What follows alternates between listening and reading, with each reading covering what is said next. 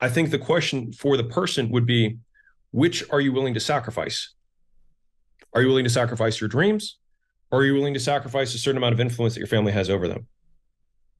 And so I think that if we can divorce, like you can still have people, you can still have a relationship with people, but they don't necessarily need to be the majority of your time. And so if you have people who, I like fast forwarding because I'm a big frame guy. So it's like if we're 85 years from now and all the people that were in your family who are older than you are now dead, because they will be, and you have not realized the dreams or even attempted to because of the fear of their judgment, how would you feel?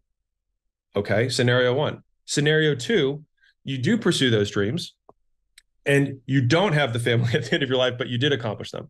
Which one do you feel better with? Now, there is a third path, which is you start pursuing the dream and then they change their opinions and catch up with you, which is the vast majority of the time. That's correct. Right? Because we'll be real.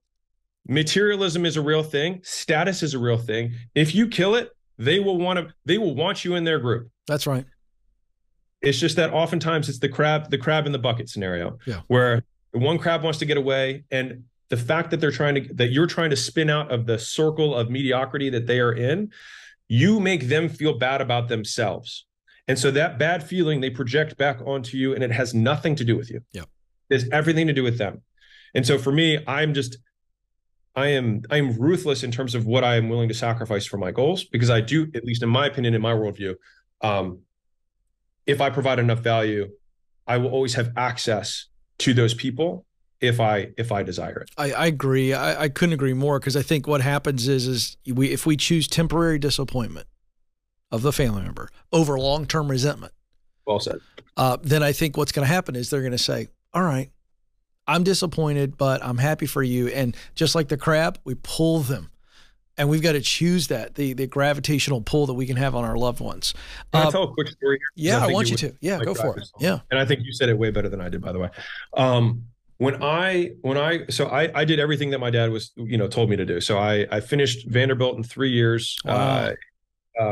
With all the honors and all the stuff, and president of the fraternity. I was vice president of the powerlifting club. Like I did all the things, right?